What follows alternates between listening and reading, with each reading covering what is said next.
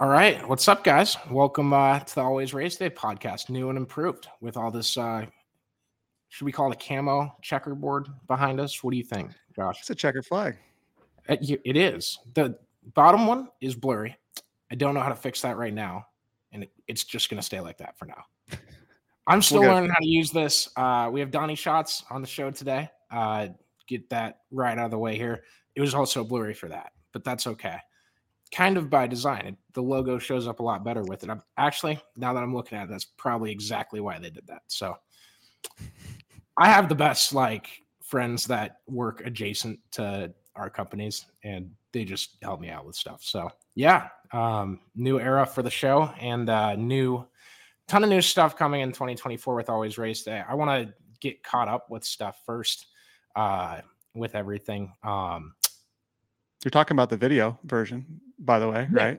You can watch us on YouTube, anywhere you get your podcasts. We're going to have, I got a better app for clipping stuff now. I still have to close every single browser that I have, every tab I have open, and I operate with 25 tabs open, Josh. It is. I'm right there with you. I'm guilty. Yeah. Nothing will be worse, though, than when Josh and I were at the Jackson Nationals and the N key on my keyboard stopped working. We fought through it. And we made it. We have. No, let's get into some racing. One more thing. We're presented today by the Carl Auto Group. Got to say that. Got to give them a shout out. If you're looking for a car, go that way. They will help you out. And we'll get some more creative ads for later this year. I didn't have a lot of time for what I've gone through in the past 2.5 weeks. It's been a terrible start to the year, I guess. I don't know. It's January 25th already? Yeah. No, but I went to Tulsa, went to the Chili Bowl. I was only there for 3 days. I have FOMO no matter where I'm at, because I had it from not being in Tulsa the first part of the week, and then Hilton Coliseum for Iowa State stuff on Saturday. And I'm sitting there at the Chili Bowl writing about it, and I'm trying to pay attention. I can watch 17 things at once. I'm thankful that I've been gifted with that talent, I suppose you could say. I just hate not being at the other one always, no matter which one I'm at, if that makes sense to y'all. I feel the same way. I felt the same way about you in the Chili Bowl. Yeah, well, so I went down the first year, and I'm driving down. It's 5 a.m. when I'm leaving, and I'm 3 hours in. I'm like, this drive sucks. And I'm listening to, I think Justin Fiedler did a live stream that day, and I turned it on, and I watched his stuff. He's fantastic. Great guy for the sport.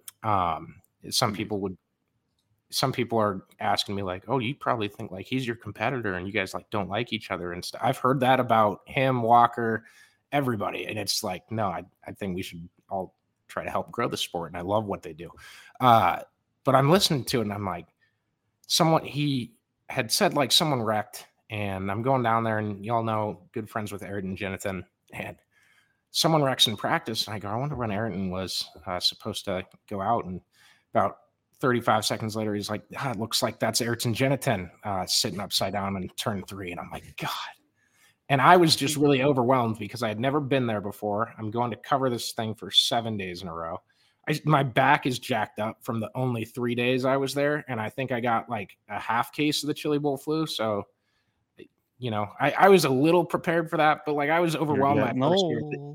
Yeah, that too. But yeah, this year I had so much more fun just encompassing the whole week, and seeing stuff go on, and getting to catch up with people, especially the people I met there my first year going. So that was really cool. And what do you think? Logan Seavey won. Obviously, the A main was a little anticlimactic, but I thought the favorite probably won there. He the race probably could have been a little bit more exciting, with the way that the track worked out. But I think that's always going to be an issue, or something that could come into play when you're talking about that long of a race. And I thought that the program moved a heck of a lot better this year. I don't know if that had anything to do with Flow covering it all or what have you, but I thought it was a great week. They covered it all last year too, right?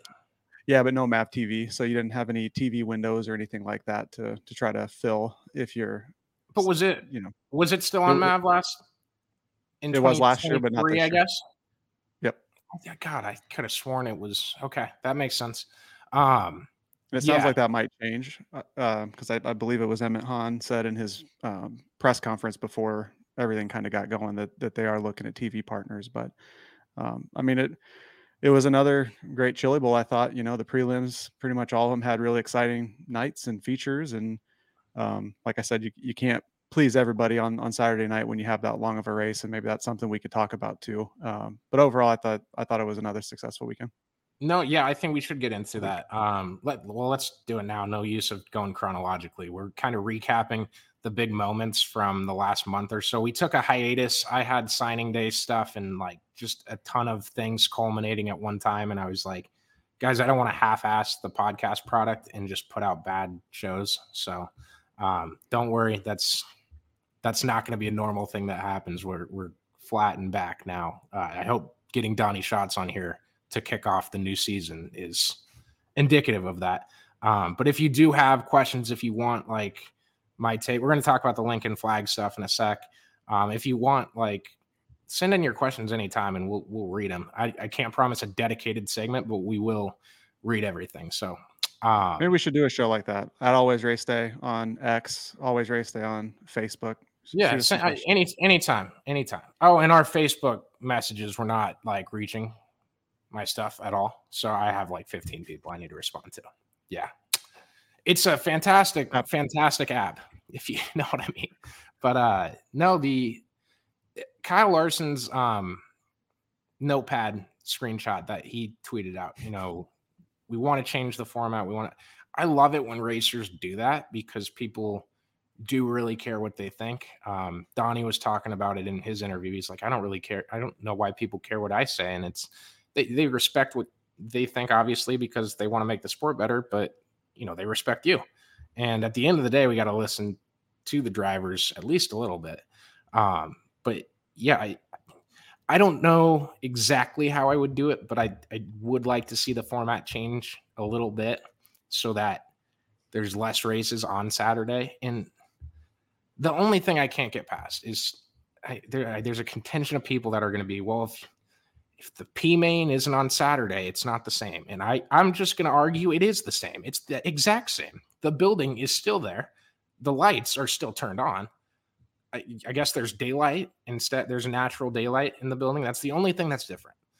But yeah, I would like to see it changed just a little bit to have less races on Saturday and do something about that track prep. Because at the end of the day, you can have a kick-ass week and get to the end. And if you have a rubber down racetrack, it ruins everyone's perception. It's the last memory. People have. It's the only memory that you're going to have of the race because that is the race, right? I'm a guy that doesn't, if you have boring heat races, I don't care as long as the A main slaps, right? So it needs to be better. And I mean, we'll see what they do next year. We'll have to wait a year to find out, but I hope they change it. Are you on that same boat? So for one, with Kyle's tweet that he put out, I thought that's also a good way of going about it too. Like just shit talking and complaining and not offering any solutions. That doesn't help anybody. And nobody likes those kinds of people that just complain to complain and don't offer their solutions. So I thought that was nice with Kyle. He brought up some good things, some things that he thinks could be worked on. I do like the way or the reason for the 55 laps in memory of Donnie Ray Crawford.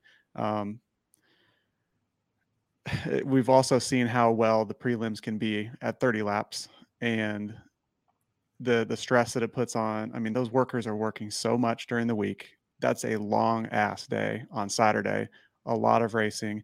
And I do think that you could maybe do some format changes to, like you mentioned, if you don't need to have a P or whatever main on Saturday.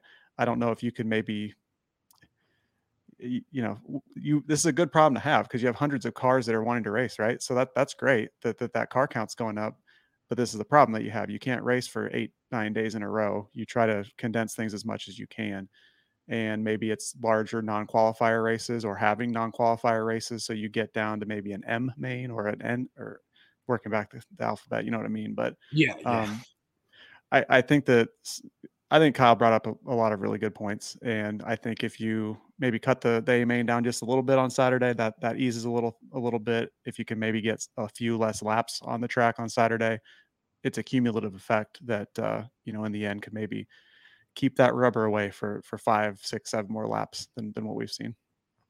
Yeah, and I know I've talked to some people. I don't know. I don't want to mention who said this. I don't think. Well, it was Matt Weaver. I don't think he'll care. But Matt was saying this. It always takes rubber.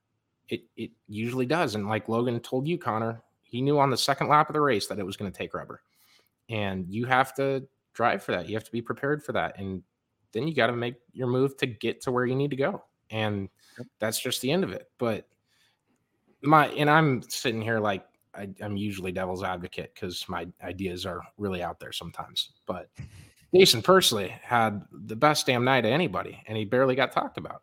Yep. Like Emerson asked him, like he's like, yeah, I did okay. Went back a little bit. It doesn't really matter. Could have gotten 8th, 12th, 15th, second. Doesn't matter. You didn't win. And it was very close to like the Ricky Bobby vernacular, and I was like trying to push him that way, but yeah, that is what it is. I wish we had a perfect track for 55 laps so we could have seen that play out, and that's where my mind goes. But like Matt is a very big racing purist, and I respect whatever the hell goes on in that bald head of his. I love hearing what he has to say about stuff like that. Absolutely. I didn't want to touch on the Messerol thing. That was some good. It was some bad PR to like really good PR on a very quick. It was a hell of a roller coaster. And roller coaster ride. Maybe the people in Tulsa are like, well, that's not what happens. Like someone has the call and they get on the phone and they say, no, we can't do this. So they kick out Thomas Messerol, and like that moment of him getting kicked out and walking out, like. That was cool. It was a unique thing. Very fun to see that play out how it did. And then 15 minutes later, you're like, they're just letting Messerol back in. And their reasoning was he punched an official. And that was the official reasoning given, I assume, by someone from their staff. Matt had that tweet with that. And he just didn't punch an official whatsoever. Did not punch a guy. So I'm just, if you're going to kick someone out and your reason is they punched this person, you need to have it on good accounts, maybe from the guy that was punched and the people around it. Because that knowing how all these cars have 15 GoPros on them nowadays too, and especially T-Mez, that he's going to have that recorded. Absolutely. Yeah. And they may not like T-Mez down there. I don't know. I don't know how big of a secret that one is. But yeah, and so they turn around right away and they're like, yeah, let them back in. So they very quickly took a story that could have made them look very bad and said, we're going to go fix this. And you have to respect, especially when people in dirt racing do that, because I feel like we see it a little less than elsewhere in things. And the other side of that is the sport is more it's more open. There's different things that they do better from a PR standpoint, where it's like, you go talk about an injury at Iowa State and they're really buttoned up about it, and you're getting no information and 4 minutes of quotes that say absolutely nothing.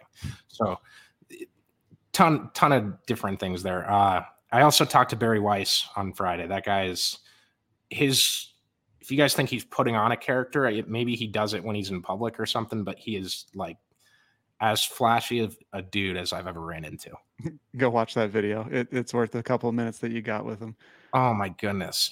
And I think the mic cut out. Thank God, because I said, tell everyone where he can watch the race. And he said, on MAV TV. It's on MAV TV. And I said, I think it's on Flow. He's like, well, yeah, it's Flow Racing and MAV TV. And I was like, I don't think it's on MAV at all. He goes, oh, fuck it. That's hilarious. He kept getting go watch the video and pay attention to how close he is to the camera. He kept inching closer to me. And he gave you shit, right? 2 minutes in, he goes, why are you getting so close to me? And I'm like, I was like backing up as he was doing it. I'm like seeing him do this. And yeah, just a funny dude. Back to the T-Mez thing though. I thought, T-Mez is a very polarizing guy. I have my own complaints with certain things, and have that with a lot of different people, I guess. but I thought he handled that about as well as you could. You know, Yeah, going his back and seeing interview on his the way out, video. Yeah, I mean, I he knew he really would. was as classy as he could. Like, he could have just tore it down. And with the video that he put out that following Monday, I mean, you could clear as day see that he got, they were spraying the whatever was leaking out of the car. I mean, clearly that you're not going to be able to see shit or even breathe potentially at that point. And he's trying to get up and out, and it whacked somebody. Yeah, I was just glad that that got handled as well as it did, because it could have been pretty ugly. He's got a big following too, and yeah, I think the initial handling clearly wasn't the right call, and they turned that around quickly, and both parties ended up handling it well. Yeah, so well done by them. I can't wait to be back for the 39th next year. 39th, I think, right? It's I'd have so to look weird. it up. Hopefully, It's I'm like there. the week that I'm at the event, I know the numbers for sure. It's easy. I can reference them off the top of my head, and then I get away, and I'm bad at it again. No, so Aaron Reitzel ends up winning the Grand Annual Sprint Car Classic down in Australia. That cushion. Did you get a chance to watch that race?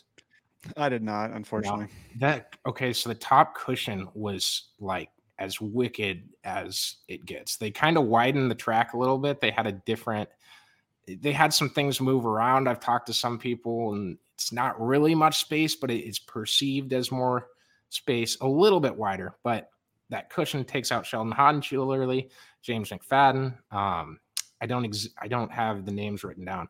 A few crashes in the A main going through it, and it was just wild to see how well Aaron Reitzel was able to drive in that race. And he's performed well down there as well. And he's had some bad luck in some of the bigger races over here. And it's cool to see him do well and represent the USA too. That there's some tough ass competition down under, and he came out on top, and congrats to him for sure. Yeah, and I think Callum Williamson's his name. He's coming over here and racing a little bit this summer. So another Australia pipeline guy to keep your Yep. eye out for. And those guys are always interesting to me, growing up knowing the Madsons and stuff like that, and seeing how that went. I really hope Jock Goodyear gets up here. Guy is as hyped up as it gets. It helps his name is very close to Goodyear. He's just got a cool name. So he got taken out in the prelim stuff.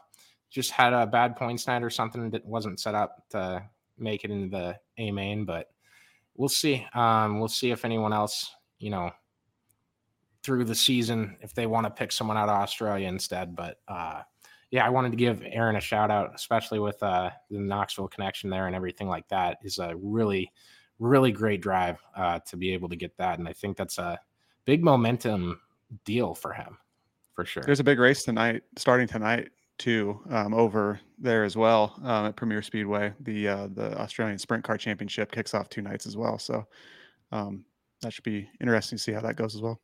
Is it 3 days or 2? 2 days, I believe, because it's the 26th and 27th over there. So yeah, I know Bobby Pierce went over to drive some supercars. They're not. No, actually, that's a real series. I was making up a name for these. It's like a late model and a street stock had a baby. That's what it looks like. But going to New Zealand, I believe. I don't know if it's Australia or New Zealand, but he went over there today. The Lucas, we're recording this on Thursday, but it doesn't matter. The Lucas late models kick off their season tonight. There's some 360 racing at Volusia as well. I might do an instant reaction video on that. I do love season openers, and you can go overreact to whatever you want to there. But if anything happens, I will, and we'll put in this podcast. If there's nothing there, I just didn't do a reaction video. Don't yell at me. That's about all I got. Was there anything that you needed to say, Josh? I don't think so. Race season's pretty much here. It's that was a quick winter, long winter, but quick as well. And just glad that things are kicking back off. Yeah. Real quick, the things I do need to plug. Knoxville, I know, is looking a little lower on car count, even in the 410s, I believe, for their weekly series. I know they've tried to beef up as much as they could with the KRCO and their benefits. I figured I would throw that out there, let everyone know. If you know anyone that's on the fence about it, maybe send them Jason Reed's way. And if you need his contact info, I'm sure he'd be all right if I gave it to you. So, and they have boosted. They just announced, if like you said, we're recording today, the Thursday, the 25th. Bigger purses, yeah. They announced the bigger 360 purse, and a couple weeks ago, announced a nice increase to the 410 purse. So, it's really cool that sprint car tracks are doing that, and it's even better or even cooler that it's right in our backyard, and it's cool that we get to witness that pretty much every week in person, and it's nothing but good for the sport. So yeah, hopefully, with the changing of the sprint car scene in the U.S. with high limit, World of Outlaws, all that doesn't affect 29 touring sprint cars. Not, and you could argue full-time teams or whatever. I get what people are trying to say when they brought that up, but there's some of these guys that have attached themselves to high limit would never race a season where they're attached for like 90 weekends. They have to be at the track every weekend or at this place every weekend. So it is a much easier task to bring drivers in when you're, hey, here's this many off weekends. Every time the Outlaws are at Knoxville, we take the weekend off too, stuff like that. So I think it's going to be really interesting still. It has not killed the sport yet, as some people told me that it would. But I guess we'll wait another month and see if it's still around then. Well, with no flagman at Lincoln, that might. Oh, we didn't talk about that. Oh, yeah. No, we do need to talk about that. Thank you. So Lincoln Speedway track up in Pennsylvania is going to a not virtual. Is it virtual if it's just lights? Are those virtual? Yeah, mechanical or automated. I don't know. Automated is probably a good, but I don't think it's automated because someone's pushing the button. No, it's controlled by the tower, but yeah, it's a digital flagger. And digital, then that's what I read wanted. that they're going to have flaggers in the infield too. And I have thoughts on this because I remember being the kid in the stands at Knoxville, watching Doug Clark all my life. And shit, I had my flags, and I know I had buddies that had flags as well. So there's definitely nostalgia there, and there are the sprint car and dirt racing community is trying to pull in new young fans as well, and there's definitely that segment of probably older or nostalgic fans that hate to see that go away, and I feel that because I was that kid that was doing that at one point. There's still kids that go around and do that. Yep, and it's cool, and I mean they can still do that, but I think that you do at a point you do need to embrace technology, and things do need to change sometimes. And you've seen, I think it's been good that you've seen at Knoxville that they've gone to where you have to have helmets on the flag stand. I think that's a good safety thing because Justin Clark has been hit by debris in the past and knocked down. So you don't want to see people put in danger. Well, I think that's the big. Sorry to cut you off at the end of it, but I think that's the big reason that they're going away from that. I think people get lost in they're just trying to replace jobs to pay people less and cut budgets. And yes, companies do that. We see it in journalism. We're not. Yeah, absolutely. I'm not blind to that at all. And there's that rich history. I know how much the Clark family means to people around Knoxville, and just learning about them and learning about kind of everything with them and everything about how much a flagman can really have an impact on the sport. And it isn't great at all that it's going away, but I think the reason being is I talked to a very smart person, and I won't mention his name because I will butcher the quote if I do. But he said the number one thing that race cars are good at is proving that no matter where you don't think a race car can end up, it will end up there. And you talk about safety, you talk about limiting, you talk about protecting and being proactive about things. These cars have big wings on them. We have seen them flip very high. No matter where you put it, I've seen, do you know how many races we had last year where people are like, is the flag stand really in that spot? Like that close to this and stuff like that. And it used to be over the track at Knoxville, and there was an unfortunate accident where a car hit it and severely injured a person that was a flagger. And thankfully that's not the case anywhere else now. But if you think about it, with a clear head, if you have a big board that is, in the driver's clear view, that is a bright ass light that's green, and then it goes bright white, and then whatever it does for a checkered flag. You That's probably don't have that's my you probably idea. don't have I'm the patenting it. Rico. You probably don't have the Rico issue Yeah. that you had last year at High Limit. Speaking of Ayrton, I saw that he commented on it that, there's nothing better than driving under the checkered flag when they're flying it. And I get that. I mean, that makes total sense. And at the same time, you can also see where if you still have like corner flaggers, I think I saw, like I said, that's going to be at Lincoln, and just having something, because most of these places, the race director is telling them what flag to throw. So back in the day, the flagman had a lot more input into the race direction, and that's not really the case now. Like if you look at High Limit and World of Outlaws, they're being run by the trucks or the booth, whatever you want Right. to call it. So Well, and you just with gotta the embrace lights. things and evolve. No, you're good. With the lights going around the track, with caution lights and stuff like that, you could easily make them turn blue and have Mm-hmm. that signify the leader has crossed the line. The next time you cross the line, your race is over. And that alleviates all the flag issues. I don't know how easy it is to get every light in there to turn blue. You might need to even add another bulb to it. It might not be possible whatsoever. But it's an idea I've had. I don't know if those lights can even turn that color. So I mean, with LEDs now, I mean, you can make them turn whatever color, but having the lights, having the receivers or the radios in the car, having infield flaggers. I mean, now you're looking at 3 points of failure. If those all go out, then you're in a big problem. You're having a big problem anyway, even if you have a real flagman. So absolutely, that's my thought.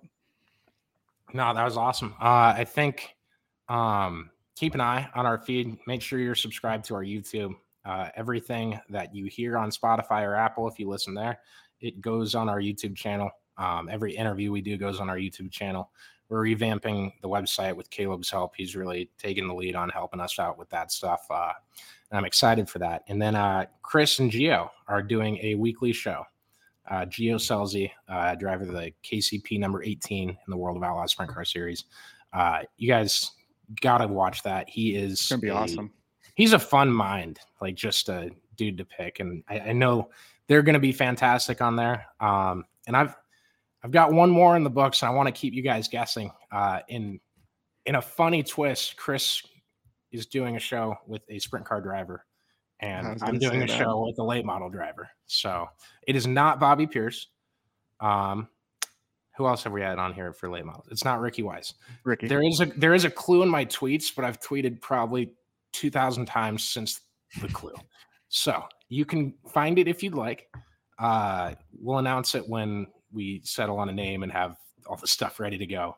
But yeah, I'm really excited for what we're doing this year. And hopefully we can have some more parties with all the big races around the state of Iowa with all you guys. So thank you so much for listening. Thank you for tuning in. And yeah, without delaying it anymore, here's Donny Schatz. All right, guys, let's get into it. I'm now joined here on the Always Race Day podcast by probably one of the most legendary drivers we'll ever have on one of these. It's a 10-time World of Outlaws champion, 11-time Knoxville Nationals champion, Donny Schatz. Donny, thanks so much for taking the time. How's it going? It's going good. How did the off season treat you? Are you ready to get out to Volusia? Yeah, off season was like no other that I've had. We didn't have much winter in North Dakota really, and got a lot of things done, a lot of things organized. Seems like as life changes, just keeping up with the organizational changes, trying to stay in front of things is quite a challenge. And this winter played a great part in that. I was able to get caught up on a lot of things, just doing the finishing touches here on the merchandise rig today, and hopefully get it on the road here this weekend. So we don't get stuck in any weather or get anything going that way. Is we have a new person taking the merchandise truck, so give them a little extra time to get there. For sure. Obviously, on the heels of one of the most interesting off seasons I think we've seen in sprint car racing, what do you make of the whole process of the off season, High Limit coming together, and what that did? What do you make of kind of that new facet of the national sprint car industry with 2 national tours out there? Oh, I don't know. You know, I've been asked this a million times, and since the day I was 5 years old and started racing sprint cars, the only thing I knew was World of Outlaws. If you wanted to be the best, you had to race with the best, and you know, that hasn't changed. So I'm not sure why it is. I have to be the voice to answer. You know, what direction the sprint car world's going. You know, it's you know, we can all have opinions. We can all have this and that. We've seen a lot of things happen in my 28 years in the sport, and you know, I don't think there's anything wrong with having competition. That's what's driven, you know, the World of Outlaws. What it is having the most competitive drivers and having the most amount of them. And now you just happen to have it, you know, in multiple facets. So, but you also see things that happen day in, day out in the sport. And when you see someone come up to the World of Outlaws and say, you need to do this, you need to do that. What's the World of Outlaws supposed to do? Say, when someone tells you to jump, are they just supposed to say how high? I mean, that's just the reality of it. So, you know, from coming from a family owned team background, I understand that. I mean, you know, everyone has a different opinion on what happens day in, day out. Everyone has a different vision as to what happens day in, day out. So not everyone's going to agree on the direction. Not everyone's going to agree on the current situation. So you just have to go with it. And like I said, I'm going to do the same thing I've done for the last 20 plus years, and 28, I think, is what it is. And go race with the series that as a kid, I dreamed of being a part of, and I've had a very good career in it, and I'm still here with it. So we'll make the best of it. Yeah. And I think too many people, I shouldn't say too many, but I think everyone wants to hear what Donny Schatz thinks, just because of what you've given to the sport and also how many things you've seen, you know, every day growing up and making a career out of it like you have. I think a lot of people really respect that aspect of it. But as far as you put out shirts too that said Forever an Outlaw, and I thought that was kind of a nice touch on, you know, the bookend of the Donny decision, quote unquote, however close that got. But was that a big part of, you know, you want to stay with the Outlaws and keep that tradition that you built your name there, and they've kind of built their name a little bit off of your career too? Well, like I said earlier, as a young man, you know, the only game in town was the World of Outlaws at a national level, and you know, that's what I was raised under. And you know, you're young enough, you probably don't even know who Ted Johnson is. I'm sure you've heard the name, but you know, Ted Johnson is someone that I looked up to. He was the founder of the Outlaws, and a lot of people that bring his name up, you know, in the racing world, some people have mixed emotions about that, and there's nothing wrong with that. But being someone that raced under Ted wasn't the guy that he just wanted people there. He wanted quality cars. He pushed you. You know, I remember nights he'd come and grab me and say, you got to get your head out of your ass. You got to get going. You know, that's just how he was. He was a motivator. He was a huge race fan, and he wanted to ultimately see a great race every night. So, you know, obviously the series has changed since Ted. It's, you know, it's in things we never thought we'd see. It's streamed live every night we race. There's events and things that fans are doing now that we never seen coming. So obviously there's come change, and there's nothing wrong with that, but you have to change with it. But yet you don't want to lose the core values of what got us here. And I think that unfortunately in today's environment, that's one thing that gets overlooked all the time is people didn't get to race against Ted and understand how he worked or how he thought. So they just think that their knee-jerk reactions to what they think is the best is what needs to go on day in, day out. And, you know, I alluded to this earlier. I've seen guys go complain to the Outlaw trailer every night, day in, day out.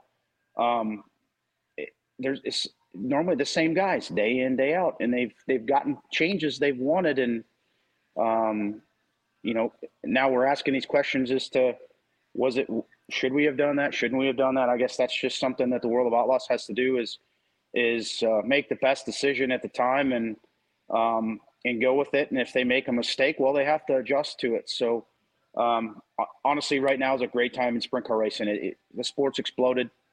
There's lots of, like I said, the streaming coverage is insane.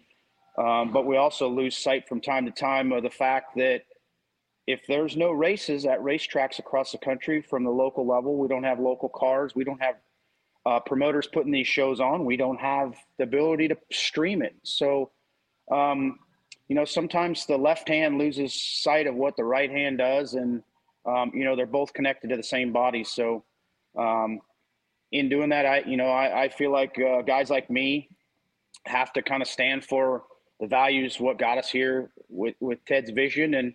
And obviously that's, what I've had instilled in me from my father and my upbringing. And, it's a no brainer for me. So being able to do a Forever Outlaw t-shirts was pretty cool.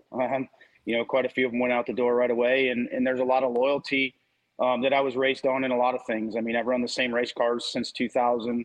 We've used a lot of the same products. I've worn Bell racing helmets since the day I started.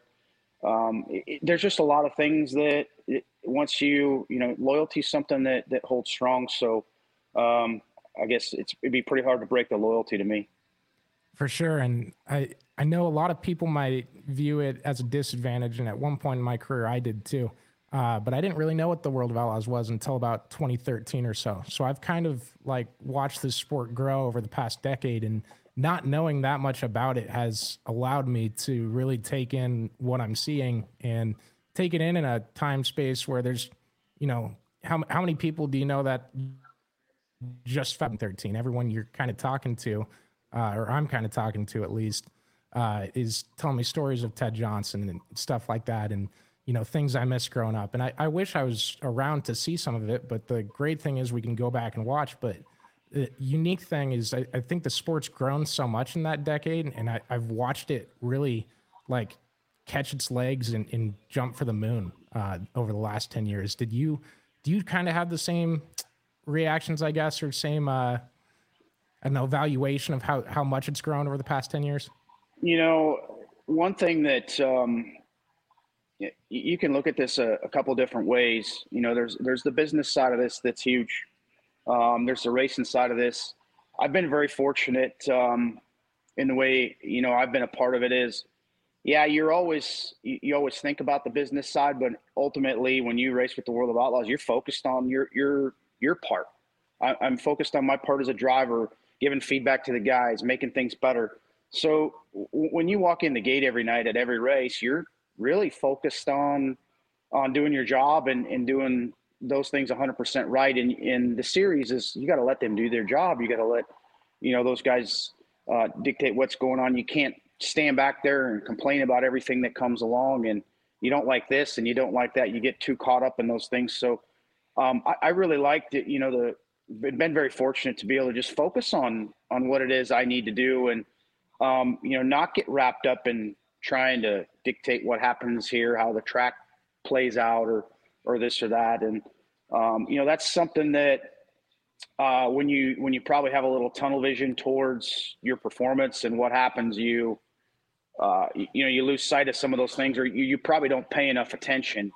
And I think it's pretty clear that a lot of people are paying more attention every day to these big purses and all these things. But I can tell you, it all has to make sense on paper at the end of the day on everything we do, not just from a team standpoint or a driver standpoint or a car owner standpoint. It has to make sense for the promoter putting on the show. It has to make sense for the series. And I know how to balance my checkbook, and I can tell you some days I wonder how some of these events are able to pay what they do pay.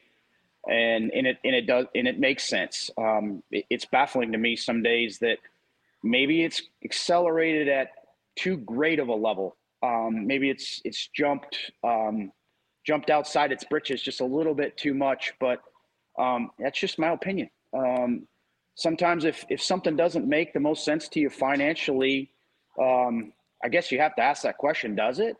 Or where's this being made up here and there? Because if you operate backwards at all, it's only going to be a matter of time before something's got to change in a drastic way. And I don't want to see anybody operate backwards. This is still a sport that's predicated on having a lot of local interaction. You know, the Outlaws come to town and race against the locals, and we're losing a lot of that local interaction across the country with, you know, some places don't even have sprint cars, and we're kind of being limited more and more all the time as to where we go and the amount of cars you see.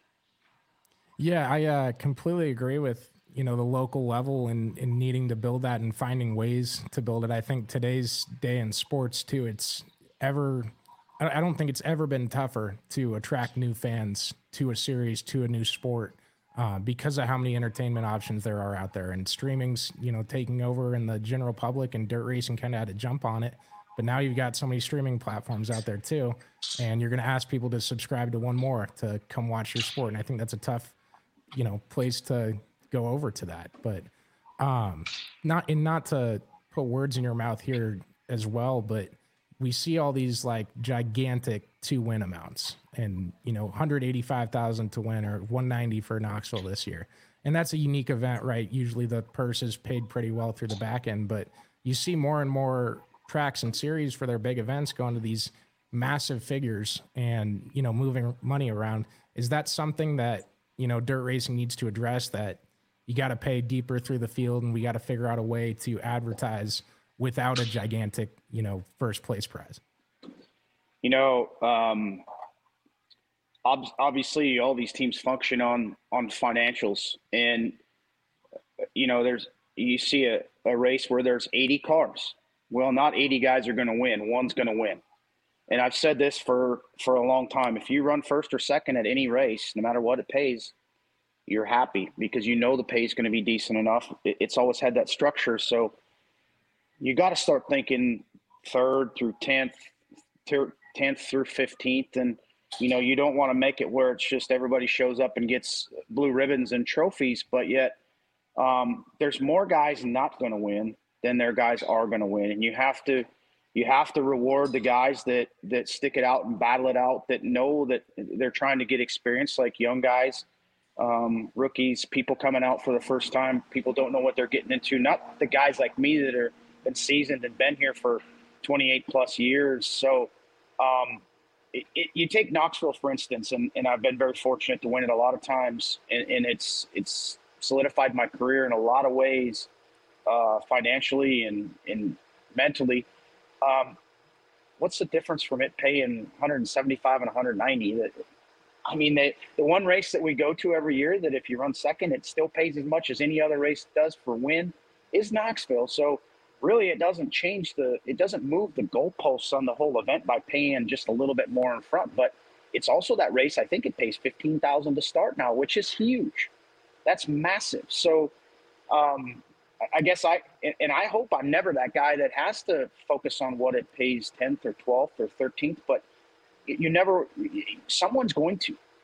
So you have to make it feasible for them to keep going, because everybody's expenses have went through the roof 2 and 3 times. You know, I got a good friend that races, we call him a battler most days. And a lot of nights you think, you know, he leaves the racetrack with $500 or $600 and it cost him $1,200 to $1,500 to be there that night. And it just kind of puts a lump in your throat as you go, how long can this go on? How long can this last? And so injecting money in the backside of these races, these big events, I think is what's probably something that should have been addressed. And I think when all these other things started, that was a huge talking point. That was a huge selling point for having another series. They were going to have all this payoff for, you know, the lower tier finishing cars. And it has come up a little bit, but I don't think it's come up enough to warrant that. And it really gets overshadowed by what it does pay to win. And, you know, I take a look at Houston's, for instance, and they're $250,000 to win. I know it doesn't make sense on paper. I know it doesn't. It just doesn't. But you have to look at it from Todd Quiring's standpoint. He wants to create an event he wants everybody to come to, every racer, every fan, and that's how he's doing it. And it's working. So when he set out to do this, he had a goal in mind. And He did it with the largest payoff in history, and last year's event was huge. And obviously he's going to grow it from there. But that was his goal. He had a business plan, which a lot of people don't in this, with what's happening. He had a plan that was not 1 year down the road or 2 years down the road. It's 5 and 10 years down the road. And that's something that you don't see, but that's just his business background. So I scratch my head. I know if I was in his shoes and it was my racetrack, there's no way in hell I'd pay $250,000 to win, but he has a goal 5 and 10 years down the road. He has a business plan for it. So he's building towards that. And obviously it's working. And that's probably something that more tracks are going to have to look into. They only look past, well, what's happening this year? Well, you got to think past this year, next year, the year after. Sometimes it's a building process. And we've seen that with the World of Outlaws for a lot of years with, SLS Promotions used to have 30 events a year, and some of them took 2 or 3 years to get going, and they built on it to where they got themselves back on some of the races they lost on. So it's pretty unique to see it. But man, the payoffs there's a lot of great races to win right there right now. But you got to win them to make them work. Absolutely. And, we see you in your 27th season last year, still competing at a high level, still winning races, podium at the Knoxville Nationals. You're going into season 28. Is there anywhere in the back of your head where you're thinking about retirement at all, or the potential, where do you see yourself 5 to 10 seasons down the road is kind of what I'm asking as well. Do you want to stay in the sport as a commentator and be around, or are you a guy that wants to ride off into the sunset and just enjoy his time? That's a loaded question. There's a lot of things that are going to play into the factor of that. I never really kind of had an end in sight for this. I was very fortunate with the way my father had our businesses structured in the small portion that I was part of over the years. He told me to focus on what it is I do. And there'll come a day when I have to step up and do the things I need to do when he's not around. He's no longer around, and I've had to step up and do those things, and I enjoy that. Those things are what's afforded me the pleasures of being able to get a career in this sport and fund our own team for a long time. And now it's about the next generation. I have 2 nieces that race, and they really look up to this. They look up to sprint cars. They look up to late models. They just love dirt racing. And I guess it's really hard to put a target on where the end is.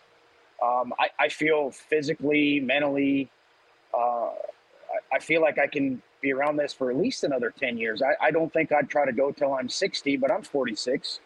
And I know I can make it to at least 50 or 55. That's maybe if I was going to put a target out there, I'd say 55 would, but a lot of it's going to dictate a lot of other things. There's a lot of things going on in our country that are going to change the face of our sport politically.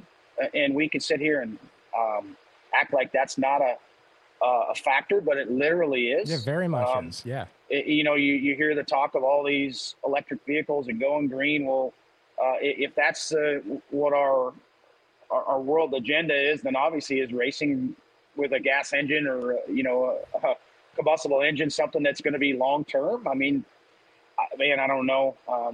And since my father's gone away, you realize how much politics and how our government functions plays a huge part on what our sport is based on, because it is entertainment. It's people's expendable money. It's their love. And if they don't have the money to spend on it, they're going to shy away from it. And not just from a fan standpoint, which what makes this ball roll, but car runners, sponsors, marketing partners, all these people. So it's I think we've had years where we've gone in leaps and bounds that way politically, and we've had years where we've stepped back. And I know it affects our business in a lot of ways. In the truck stop business, right now, if I turn the TV on, I hear all these news networks tell me how the economy's booming, all these things, but I'm telling you, it's not that way in real life. Things are down for us here 20% as a whole. And the way I look at it is everything comes on a truck in this country, everything. Nothing gets from A to B unless it gets on a truck at some point. So that tells me everything's down probably more than 20% for the rest of the economy. So, it plays a part in our sport, and that has a huge factor on, going forward, what happens with everyone. I guess going to start limiting teams, how many are out there for this or that. So I don't know. At some point, I'm not gonna be a commentator by any means, but I do have a vested interest in my nieces, and would like to see if they have a dream and they aspire to do this, that they get an opportunity to at least try it, have a chance. And that's where I'm going to come in, because it's probably not going to happen any other way, as it wouldn't have happened for me any other way. If I had to drive for someone other than a family-owned team, I don't think I would have been able to get to this point in my career. So time will tell. Hopefully everything works out, and I can still be around here for another 10 years, hopefully. Yeah, that was really well said. And I did want to ask you about Amelia and Layla. Can you say their last name? Is it Eisenschank. Eisenschank? Yeah, it gets pronounced a lot of ways. Eisenschank.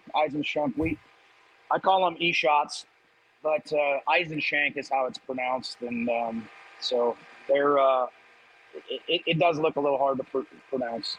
What are their plans for this year, and how eager are you, not to be there and be retired or be away or be a part-time guy, but how eager are you to get really in their ear and coach them more and coach them into what you dream that they can be?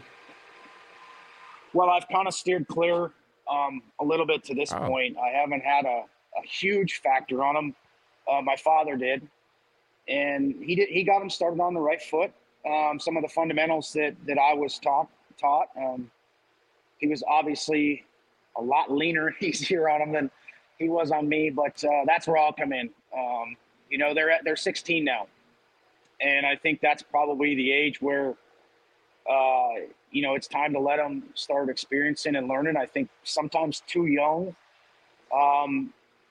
just gets you to where you don't really understand things. I mean, I know I was very fortunate to start at 14 in one of these cars, but I think there was a lot of wasted years because I was just confused and didn't know.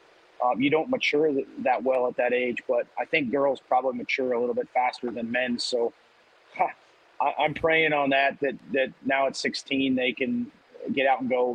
I think they're torn as to what they want to do. They've gone to the races with me. They've seen the success I've had. They've seen the things. And I think that's something that they have to understand that may not happen for them.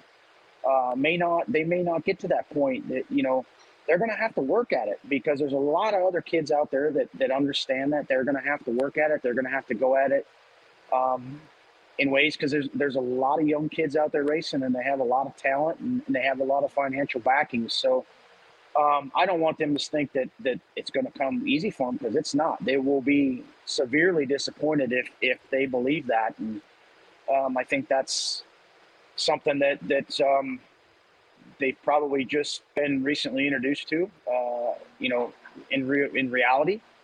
So I'm doing my best now to try to help them, capitalize on every moment they get in their races, whether it be sprint cars or late models. I got one that really loves the late models, and the other one's wanting to dabble in the late models a little bit. But we're trying to put a schedule together where we can allow them to do both, but yet when they go do it, they focus on what it is they do. And it's not like, oh, well, we didn't do good tonight, we're going to go sprint car racing tomorrow, because I'm not going to have that.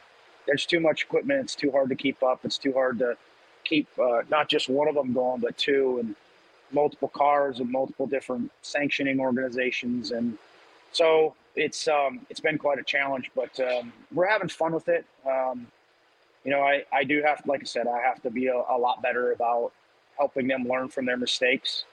It's time they started learning how the cars function and how the cars work in a better manner, because ultimately as a driver, you're the one that gets to feel it. And sometimes you can't describe it or even be able to manipulate unless you change something drastic. So looking forward to that. But, it's hard for me when they race on Friday, Saturday. I'm obviously somewhere else on Friday, Saturday, but there are a lot of times I get to be around them, and I do enjoy that. That's awesome. I think it's going to be fun to watch their coming up in the sport and everything that goes around it. I got one more and then I'll let you get off here, but thanks again for taking the time. I wanted to ask just, Donny, what moment, I guess it could be a win or any, other type of moment, but what moment from your career do you remember the most today? There's a lot of moments that that you remember. I mean, some of them stand out more than the other. I know, we used to have Open Wheel magazine was something I look forward to. Open Wheel and Speed Sport, print media that used to come in the mail. And I remember getting off the school bus looking for it when I was a kid. And, it's just something that you always look forward to. And, we kept them Open Wheels around the shop. And as I started racing, you'd see what was on the cover. But I was never one that just picked it up and just started reading the articles until the Ted Johnson article after Ted had passed. And I was reading the article Ted had, and they'd asked Ted about his five best drivers he ever got to see. And I was like number 3 or 4 on that list. So to me, that was huge. I think that probably stands out as something that meant a lot to me. But when it comes to race wins and those things, the first Knoxville Nationals was huge. Running second so many times, not knowing if you're ever going to do it, that was huge. There's so many things that stand out. The first win when we got the Fords was huge. Winning the first Nationals with a Ford was huge. There's just a lot of things, and it's hard to categorize one more than the other, because how hard and how much effort and how much mental toughness it takes for this. And it takes the same you put in the same amount of work and effort and mental toughness to run last as you do first. And so sometimes you just get rewarded for it. So it's hard to, like I said, it's hard to categorize the toughest moments. 300 was big. There's not been as many as I would like to since that 300 moment, but 300 was big. We struggled for quite a while. It kind of seems like milestones if kind of slowed us down in some way, shape, or form, but there's really no more milestones to to carry on with. So you're reaching for 350. Man, you can't put a number on it. I don't know. Why stop at 350 if you're going to talk about it? You know what I mean? I never looked at things in that manner. It was kind of like you'd get to a certain point, and I remember when we were like 97 wins, and some of my PR guys said, "You're 3 wins away from 100." I'm like, "Are you shitting me?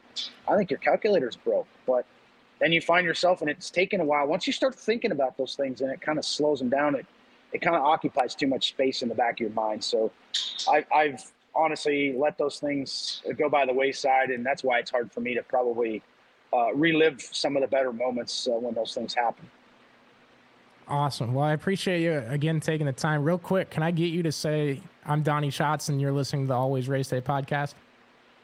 I'm Donny Schatz, and you're listening to the Always Race Day podcast. Awesome. Perfect, man. Thank you. Thank you again for taking the time. We'll probably, it'll go up Wednesday or Thursday, but I'll tag you guys and everything. I'll let Misha know too ahead of time. Okay. Thanks, Connor. Thanks again. Have a good rest of your day.